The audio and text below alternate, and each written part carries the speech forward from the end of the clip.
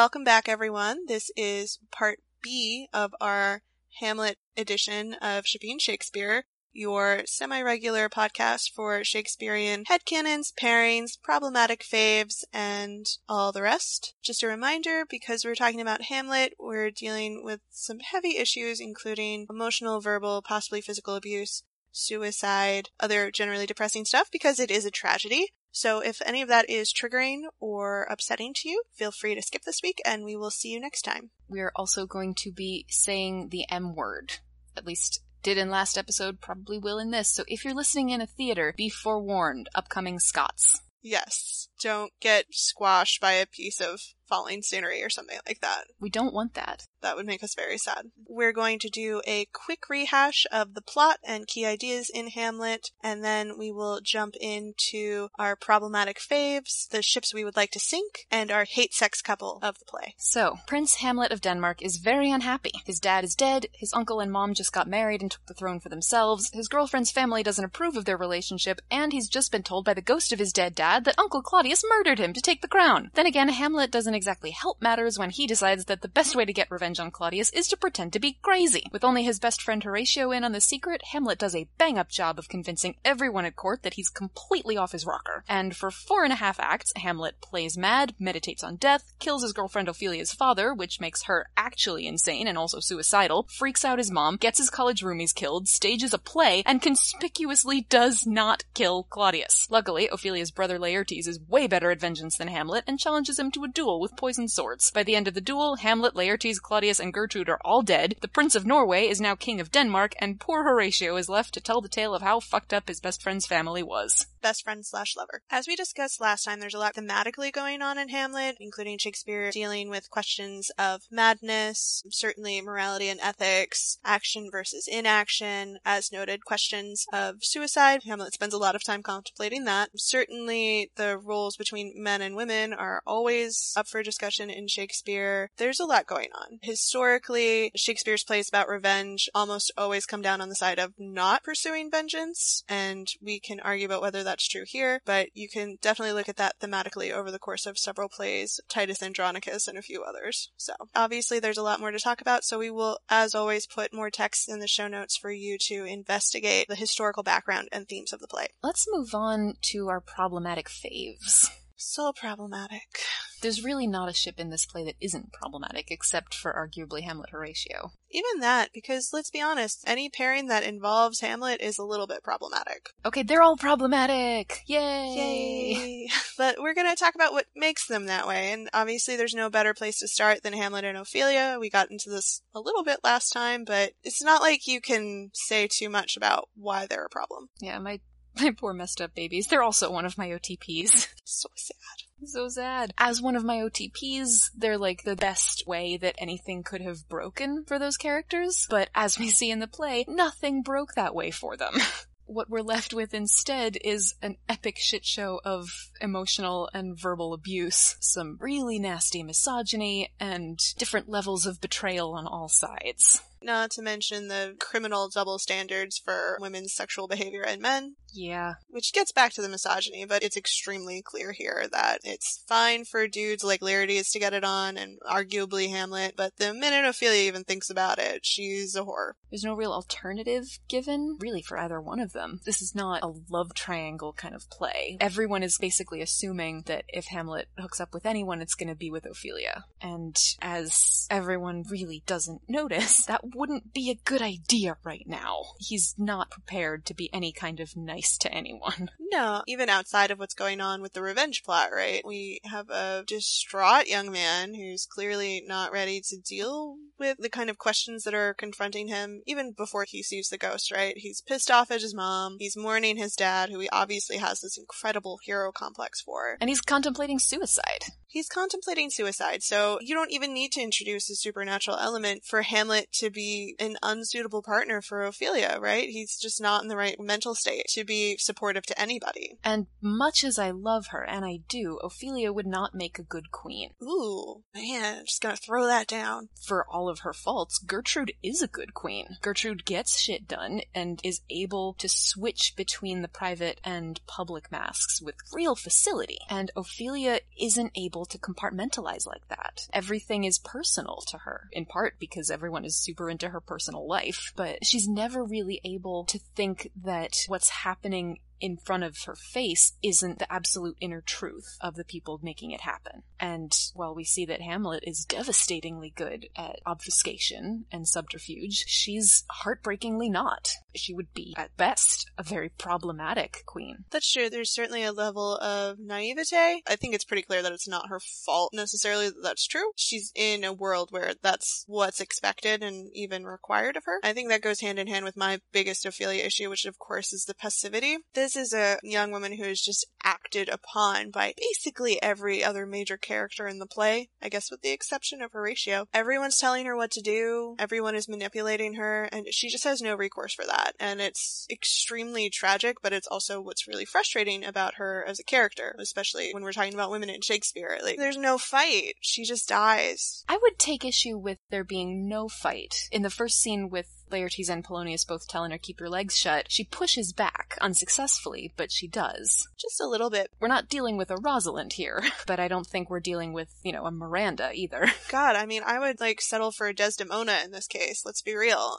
I mean, Desdemona is unreachable goals for poor Ophelia, because Desdemona has no qualms about asserting her own sexual agency. She straight up tells the Duke to his face, if you don't let me go off and bang this dude, I'm gonna be really pissed. Ophelia, on the other hand, is being told by literally everyone in her life, if you go off and bang this dude, we're all gonna be really pissed. Yeah, so it's impossible for her to exist outside of that environment. She's obviously a product of it. And yeah, this isn't necessarily to criticize someone who's clearly the victim of a lot of abuse. It's just what makes her difficult as a character to read and to watch. It's heartbreaking and extremely frustrating. Part of what makes it so sad, too, is that when she actually does go to her father for help, he turns right around and uses her as bait. Oh, yeah. Because there's that scene where she runs into his room and says, "My lord, I have been so affrighted," and then tells him this really freaky story about Hamlet coming upon her, holding her at arm's length, and staring at her and sighing, not being fully clothed either, and then just piecing the fuck out. As you mentioned last episode, she doesn't know what's happening. She has no idea that anything has changed beyond the fact that she just told him maybe we shouldn't see each other so much. So she goes to the only authority figure she thinks she can rely on for help, who then turns right around and delivers her into the mercy of the guy who's just terrified the living crap out of her. The actions of everyone around Ophelia are 10 times more repugnant and problematic than anything that she does. I mean, that's part of the problem, obviously, is that she is so subject to the prejudices and the whims of other people. She's in a society that is built to be that way. I mean, one of the reasons that Gertrude is somewhat out of that is not only because she's queen, but because she's a widow, has a different level of sexual agency that Ophelia just cannot have as an unmarried young woman in court. Mostly, as you said, it's just really sad, and Hamlet plays into all of that. There were many, many ways he could have said we should take a break, and the kindest ones were not, you should go and join a whorehouse. Seriously. I get on some level probably not wanting to confide in this person who is the daughter of your most hated enemy's advisor. Right, but that's actually another perfect reason for why they're a problematic fave of mine, because he doesn't see her as herself. He sees her in relation to the men in her life and judges her by them. Absolutely. Polonius' daughter, she's Laertes' sister, and even to everyone else, right? She's Hamlet's lover. Ophelia doesn't get to just be Ophelia really at any point in the play. Until she's dead. Even then, right? They're fighting over her corpse. Literally, fighting over her corpse. So gross. There's no better metaphor for the poor, poor girl's life than that. It's hard to feel good about that pairing. It's hard to feel good about her relationship with anyone in the play. It's hard to feel good about Hamlet in general, because as much as we sympathize with him or we resonate with the philosophy that he's talking about, he's a dick. There are two relationships that Hamlet has that make it really difficult for an audience to completely completely get behind him. One of them is the relationship he has with the audience, in which we've sat through this 3-hour play feeling like we were owed some goddamn vengeance. When is it going to come? The other one is his relationship with Ophelia. Those are the two implicit contracts in which he is engaged that he behaves atrociously in. There's something to be said for, like, the discussion of how much of Hamlet's madness is feigned. I think you have to bring up that point whenever you have a character who's playing at being mad in Shakespeare. You dip down into that a little bit, and it starts to become your reality. I make the same argument for Edgar and Lear, but obviously it's much more prominent in Hamlet. Again, because his madness is so specific, what he says in his madness are things calculated to hurt. Oh, yeah. Especially Ophelia. He needles Polonius brilliantly, but what he says to Ophelia is intended to cripple her emotionally. I've seen that scene played as him trying to be cruel to be kind, to scare her so much that she just backs off and doesn't get in the way of his revenge plans. Same, that always feels hollow to me though, like I never quite believe it. Right, it feels too easy. If you're going to engage with Hamlet, you have to engage with the foul in him as well as the good. And the most foul he ever is to Ophelia. Yeah, for sure, and that goes back to the misogyny that we've talked about a couple times, talking about a character who is furious, specifically with his mother, but he definitely projects that onto all women, including, well, especially Ophelia. It's just that there's only one other woman in this cast. Yeah, real sausage fest there, Shakespeare, come on. But you're right, it's rare for there to be two women in a Shakespeare cast and for one of them to be as passive as Ophelia is, which I think is why her madness freaks everyone out at the end. Yeah, it's disturbing to have this voiceless character start speaking. And not be able to shut her up. Oh yeah, definitely, because they definitely try. Gertrude doesn't even want to talk to her. They're all repulsed by her. The flower thing is obviously upsetting to everyone. But yeah, Hamlet and Ophelia, I love them, but deeply problematic. Deeply. I think the only one that leaves us with is Claudius and Gertrude. They were an OTP we talked about last time, so it's probably fair to talk about them as a problematic fave. Yeah, that's fair. Not to put too fine a point on it, he killed his brother to be with her, and she was totally cool with that. Yeah, the problem is clearly the murder, you guys.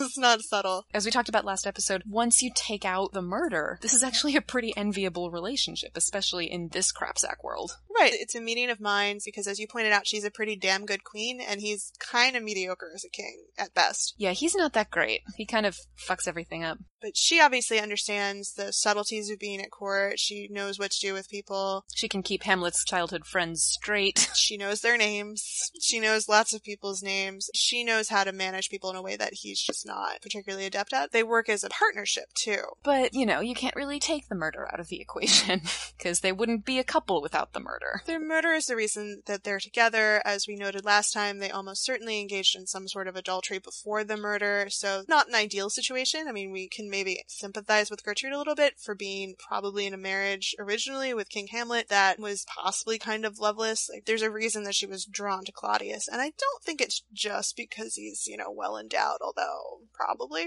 maybe. I don't think it hurts. Shouldn't anyway. Again, as we mentioned last time, we don't really get any perspective on her first marriage that doesn't come from Hamlet, so that in and of itself is a dubious source. Yeah, he's so objective. What are you talking about? The picture that he paints of their marriage, listening to that picture, you can see where Hamlet gets his own Madonna whore complex from. Oh, yeah.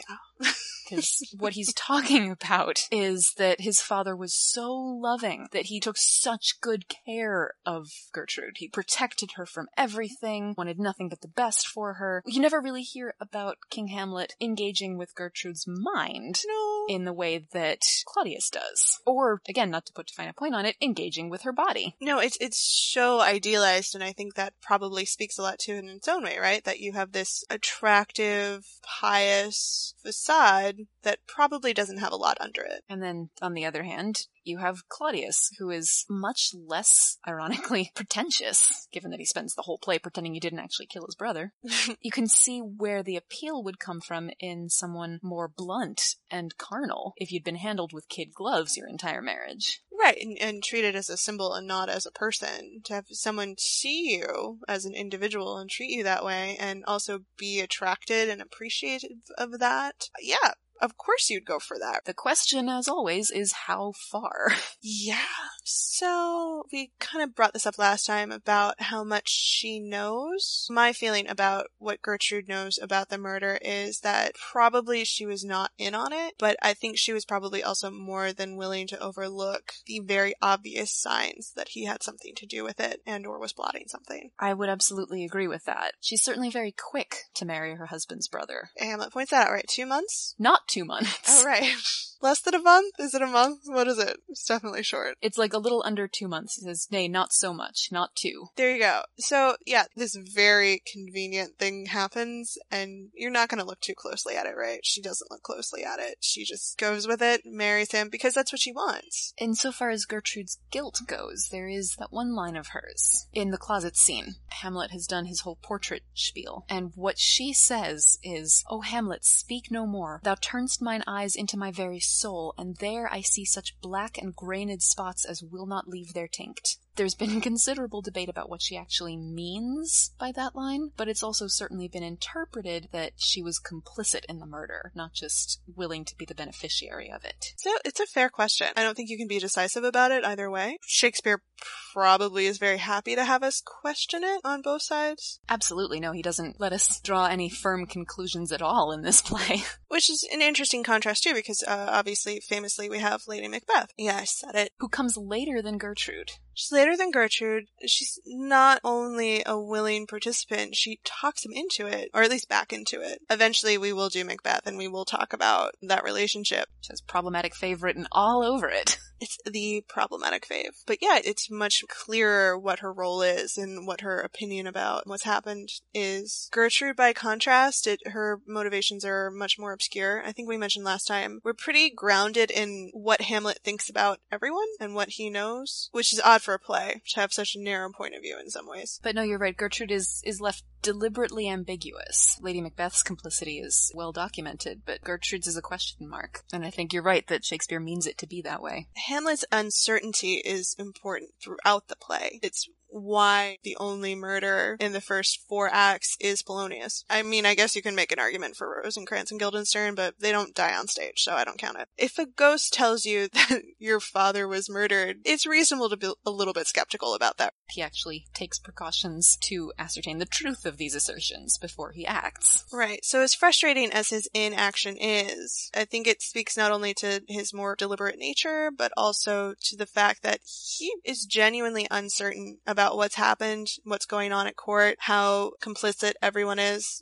including his mother, including Ophelia. So he really does not know who to trust, and that's important. It speaks to his behavior. It doesn't excuse it, but it does explain it. It is the motivation behind it, arguably. Claudius's side of this problematic fave is really compelling. As we mentioned last time, he finds himself incapable, almost, of doing anything, at least openly, that will hurt Gertrude. The reason he's so underhanded in how he deals with Hamlet, it's not political, it's personal. He doesn't want to upset her because, Hamlet at a certain point has given him enough ammunition that he could deal with him as he would choose to. Yeah, I mean, right about the time when he kills the king's most trusted advisor. Right? Anyone else would get thrown in jail or executed. But he can't bear to hurt Gertrude that way. Yeah, he won't do it. He has a line.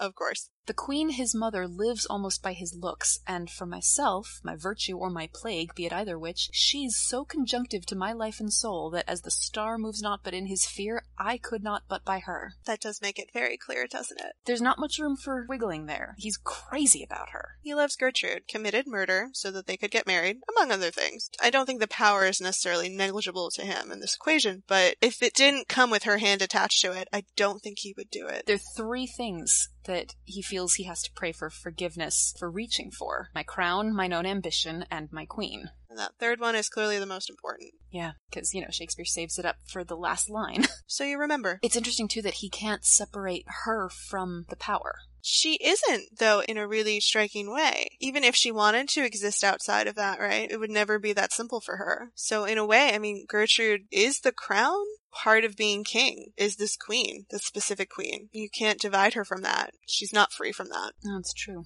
And he lets her stay with that as one of her roles, too. Oh, yeah, he doesn't diminish her. He doesn't put her away. Like, none of that. If you can get past the murder and the fratricide. If those aren't a problem for you. Yeah, no, I mean, if. Big if. Some people argue they're not a problem for Gertrude. Gertrude only really has a problem with Claudius when he moves against her son. Yes. That's when it starts, when Hamlet tells her, they're out to kill me. My friends, whom I will trust as adders fanged.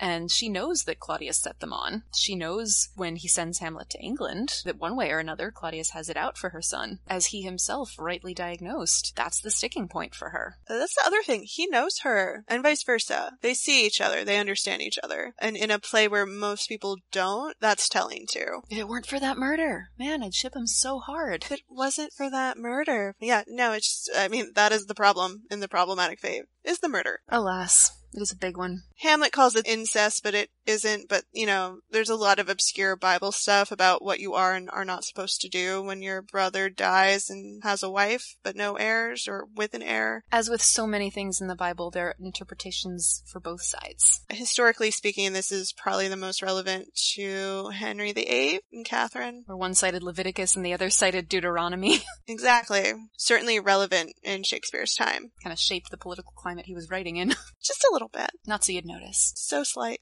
Alrighty. I think we have some ships to sink, do we not? We do. We have a lot of ships to sink. Good lord. Do you want to start with Hamlet Ophelia? We've established the problems with that ship pretty well, so I think sinking it is a relatively small matter at this point. Hamlet's an abusive asshole. Ophelia deserves better, so that ship deserves to sink. I still do ship them. They're still one of my OTPs, but I really can't argue with you. My shipping them is a matter of potentiality, what could have been and what they could have made of each other, but it's very clear that in the actual world they're living in, they're no good to each other. Yeah, I think your read jives with the play. I'm not invested enough in it to root for it, unfortunately, and that is mostly because he is horrible to her. As has already become a theme in Sink That Ship, she deserves better. Oh, God. Shakespeare, why do you create these really cool, compelling female characters and then just stick them with assholes?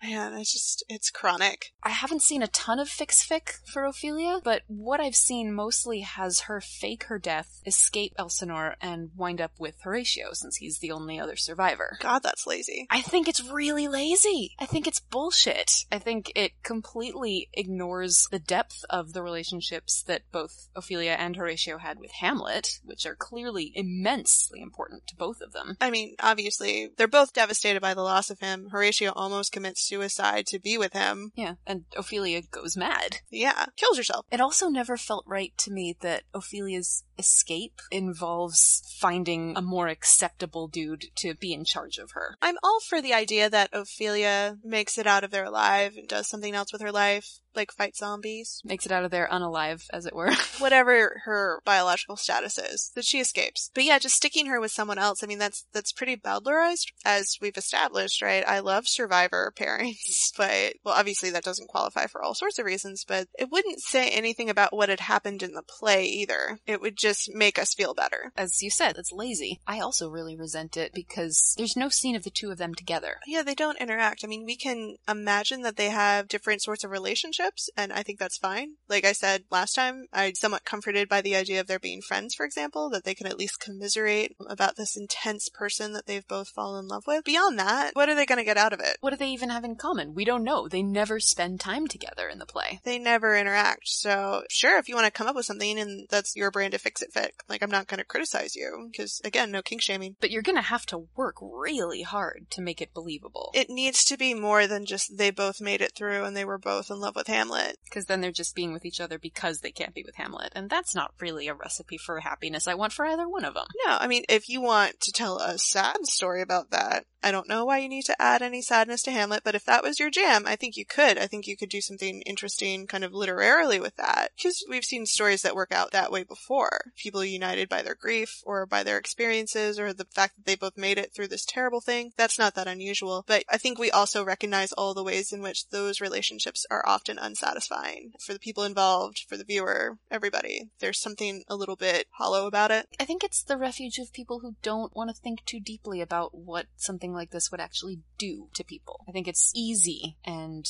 that's not good for this play. easy doesn't work here. Yeah, I think it definitely does get away from the psychology, which is kind of the whole point in Hamlet, right? Is mentally getting into what these relationships are, who Hamlet is, what's been lost, as you've said a couple times. So I guess I can see where it might be a little bit comforting, and for that reason, it's not a ship I would necessarily sink, but it just kind of falls into that weird category of ships that you don't ship, but you can kind of understand why other people ship it, for me personally. I think it's lazy. If you want fix-it fic where two people end up together having survived trauma, just let Romeo and Juliet survive. Gosh, really? Yeah, they deserve it. All the shit they went through, damn. I mean, really. And we'll do that one too, because obviously there are some fun ships in Romeo and Juliet, but I think at the heart of it probably goes back to what you said. You really would have to find a compelling reason for them to be together beyond who Hamlet is and what he meant to both of them, because that might unite you for like a little while, but it wouldn't keep you together. Right. There'd have to be a reason beyond survivor's guilt. Absolutely. And again, if it was some misplaced sense of you understand me or honor on his part or on her part, okay, that could be psychologically interesting. But as with ships that often involve people who don't interact much, you have to do way more heavy lifting. So why not just do the easy ones? With textual support. With textual support. It's always easier with textual support. I think we have some ships that we haven't talked about as much that we need to,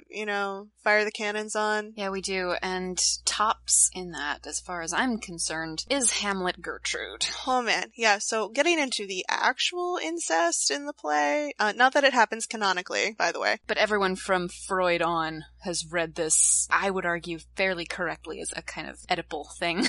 Yeah, I mean, you could almost call it the Hamlet complex and not the Oedipal complex. There's no way that a healthy mother-son relationship has the son picturing his mom having sex with his uncle quite that much. At all, really. I'm going to draw the hard line there. Regardless of what Hamlet thinks, there's actually nothing wrong with acknowledging that your parents are sexual beings. Oh no, that's not the problem.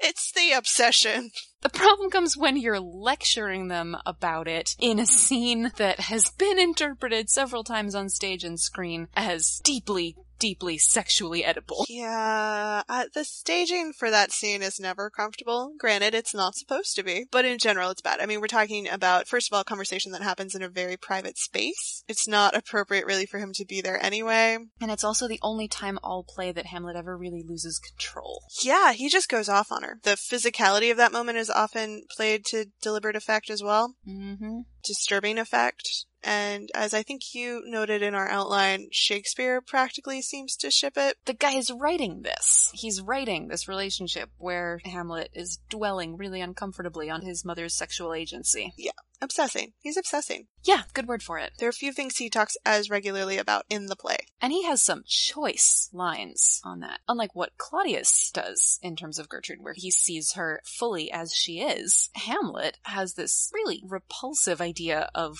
what middle age should do to a woman. You cannot call it love, for at your age the heyday in the blood is tame, it's humble, and waits upon the judgment. So basically he's saying, yeah, you're old now, you shouldn't be having sex. Old people should not be having sex. Even though she's what, like 40 tops? Right. And it's not hard to see that as the result of watching how his father treated his mother. Almost certainly, yeah. There's a hangout. Whether you're old or young, Hamlet has fucked up ideas about how much sex you should be having. Apparently just like none at all in general. So speaks the guy who's clearly not getting laid at all. Well, could have solved some problems. Just one woman's opinion. Again, the Margaret Atwood piece where Gertrude talks back in the closet scene, she mentions that. She's like, you need a proper girlfriend, not like little what's-her-face with the corsets. It's like one good lay would really sort you out. Yeah, there's a clear solution. Not to everything, but at least to that. So yeah, there are clear reasons to sink this ship. I don't think it's a mystery. Even if it were an affectionate relationship, I would argue for sinking this one. Yeah. It's not like there is no affection, because they clearly care about each other. They just might care a little too much. Yeah, there's clearly, again, like a level of judgment and vitriol, particularly on his part. She's not participating in this is the other thing, so we're not even, I would argue, talking about anything consensual. This is an assault. Yeah. Whether you play it sexually or not, this is an assault. The scene is often played very abusively, like him pushing her around the room at minimum, so yeah, there's nothing appealing about any of this. So this is a pretty easy ship to sink. Just sink it. Don't send us fic, please. Not for this one. Write it. We're not going to judge that, but we don't want to read this. We do not kink shame, but there's nothing healthy about this. The fact that this is like borderline canonical is really uncomfortable on top top of everything else, so yeah, just no. Fire away. Nor is it the only, like, creepy incest in the play, or, like, pseudo-incest, anything approaching incest, because we also have Ophelia's fucked up family, which we haven't talked a lot about yet. They are also really concerned with how much sex she is or isn't having. Overly so. There's a whole scene at the beginning of the play, yeah? Mm-hmm. Yeah, keep your legs closed. Each of them goes to great pains to remind her that good girls stay virgins until marriage. Yes. So this is Polonius, her father, and Laertes, her brother. And they're just thinking way too much about what's going on in her chaste treasure. Because again, really, mentioning it at all is too much. Just, right. It's too much. With her, and the men in her family who talk to her about it, they don't see it in terms of her. They see it as how it will reflect on them. That's the closing argument of Polonius's speech to her. He does this whole frustratingly exhaustive series of labored puns on the word tender, and it wraps up with him saying not to crack the wind of the poor phrase, thus, you'll tender me a fool, which either means you'll make an idiot of me by sleeping around with the prince, or you're gonna give me a bastard child that is his. Yep. Either way. They're not really concerned about what effect it might have on her. All they're thinking about is what it will do to their reputations. Exactly, and we've already discussed the double standard. Ophelia herself points out that Laertes really has no business telling her what to do with her legs, because his are clearly open. Laertes the manslet. Manslet.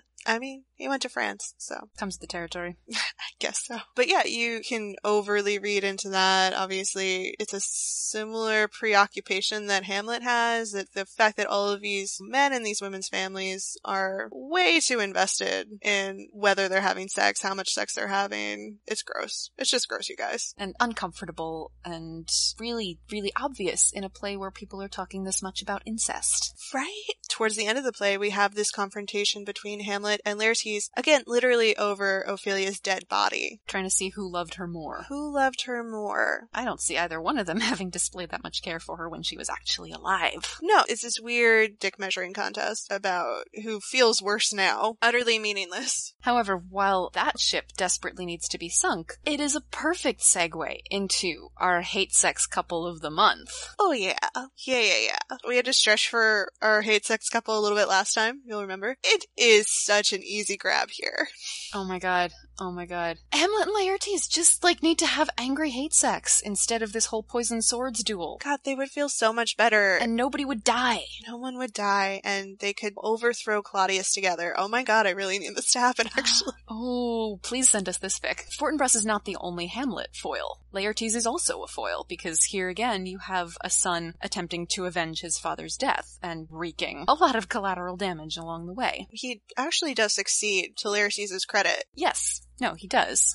Just also helps to lay the groundwork for 3 other named characters dying in the same scene. Yet another pawn in the game is Laertes. Yeah. Which is tough. To an extent, Hamlet never has to deal with that in the same way other characters do, but he is the prince, so... Things are a little easier for him than for other people. It's true. So Laertes, effective at revenge, almost overthrows the government, has a weird relationship with his sister, also I guess needs to get laid a little bit more, or maybe just by Hamlet and he would feel better. I think unlike Hamlet, he's been getting successfully laid on the regular, but it's that vengeance thing. Yeah. He doesn't need vengeance, he just needs to top for a little. Just a little bit, it's fine. Mm-hmm.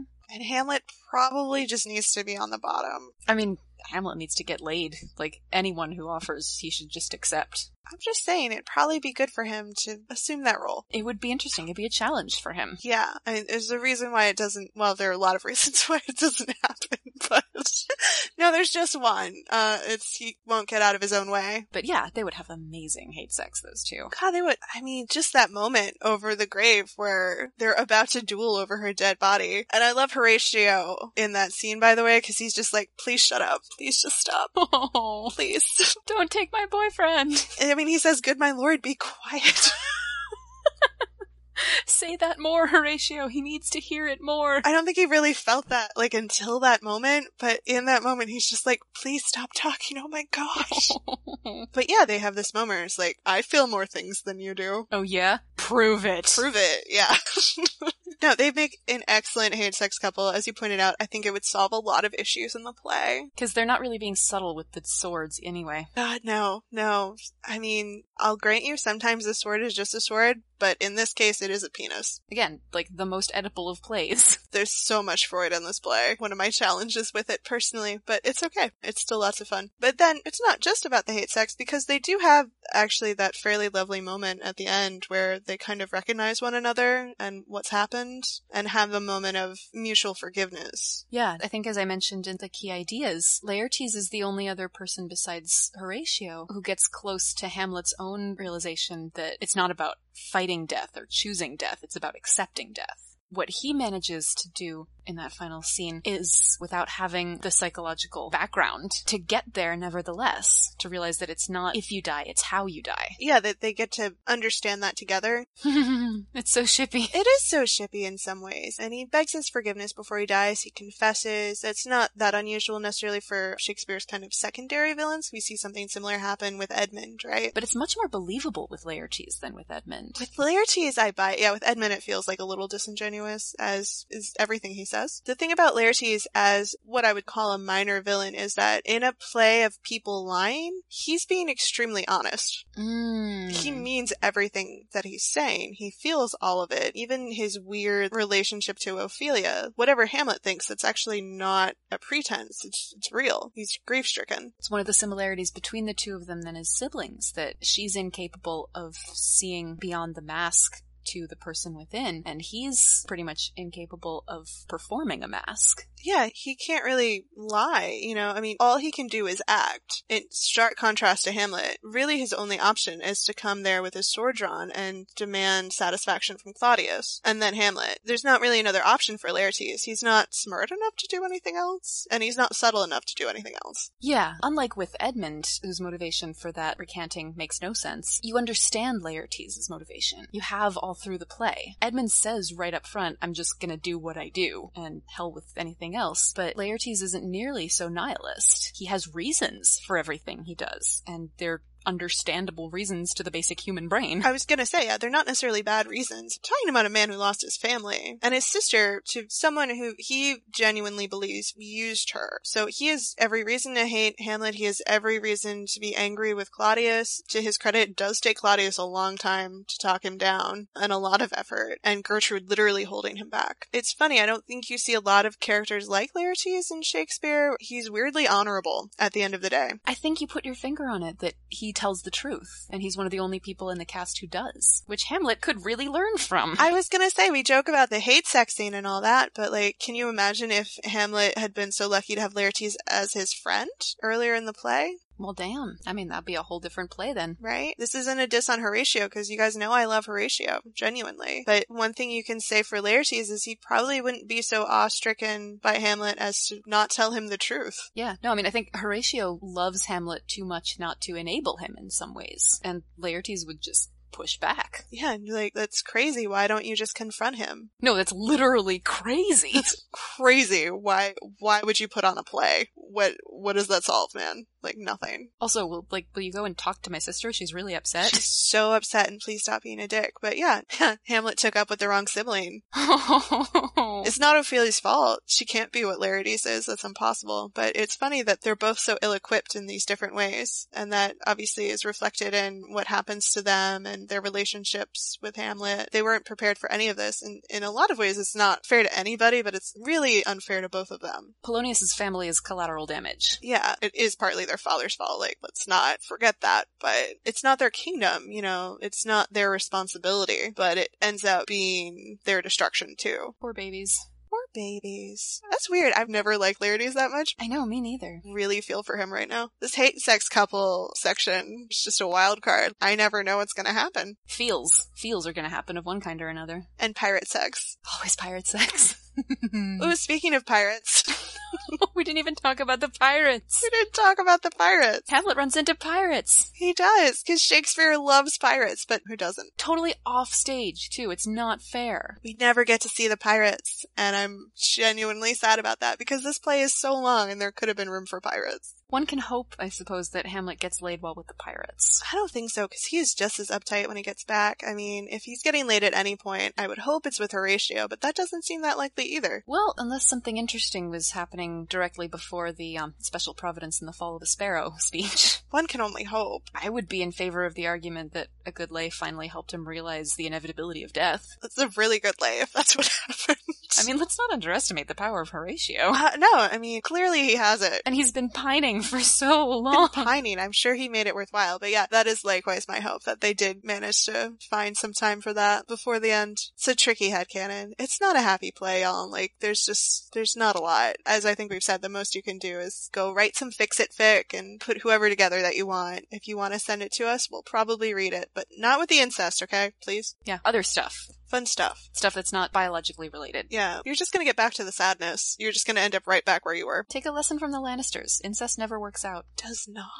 Ugh, Game of Thrones. Anyway, that's a can of worms we are not opening. Do you want to talk about Hamlet Fortinbras? Hamlet has the same kind of hero worship relationship that he has with his father for Fortinbras, but they never actually meet. No, yeah, he clearly admires him, partly because Fortinbras is doing everything that Hamlet can't do. Right, no, it's an envy thing, primarily. Yeah. And that would make for some interesting hate sex, but I don't think it's a patch on Hamlet Laertes. No, not at all. It's not even comparable. Also, I mean, man, that would make Fortinbras Horatio extra weird, wouldn't it? Oh, poor Horatio. Poor Horatio. That's the moral of the story, guys. Poor Horatio. Yeah, if you don't walk away from Hamlet thinking that, then you read a different play. Or you just saw a really bad Horatio. I guess it's possible. I think I've been lucky enough to see really good Horatios, so. The Oscar Isaac Hamlet has Keegan-Michael Key as Horatio, which I thought was cool casting. And of course, I love the idea of Oscar Isaac as Hamlet. Yeah, that's acceptable for many reasons. He is definitely pretty and charismatic enough to pull it off, because those are important Hamlet qualities, because otherwise he's just an asshole. Right. Hamlet needs to be the kind of person who can inspire someone like Horatio to do whatever he says. Right. And to charm Ophelia. Like, despite what he says, I'm gonna bet that it was not actually easy. She has a speech where she goes over everything that he was, at least all these wonderful qualities that are being wasted. So your Hamlet's actually gotta back that up. Yeah, because an unappealing Hamlet, you just spend 3 hours wondering what the point is. I mean, sometimes I feel that way anyway, I'm gonna be honest. Not my favorite play. But yeah, in case you guys haven't noticed, Hamlet is the little black dress of his own play. You can pretty much ship him with anybody. It's not like other pairings don't exist, but there's very little material for them. And as you've said, we see so much of this play from Hamlet's perspective that the interesting relationships that people have are pretty much all with Hamlet. Yeah, so I'm comforted by the idea that Ophelia could go find someone else or Horatio, but you really have to stretch and go beyond the text to do that. We've just about covered these melancholy Danes and all of their adjacent problems. We will do a comedy next time, guys. So thank God. It'll be happier. We hope you still enjoyed this one. And obviously feel free to tweet us with your fic recommendations, with your faves, with your thoughts. We love to talk to you about Shakespeare and your various ships. Thanks for listening.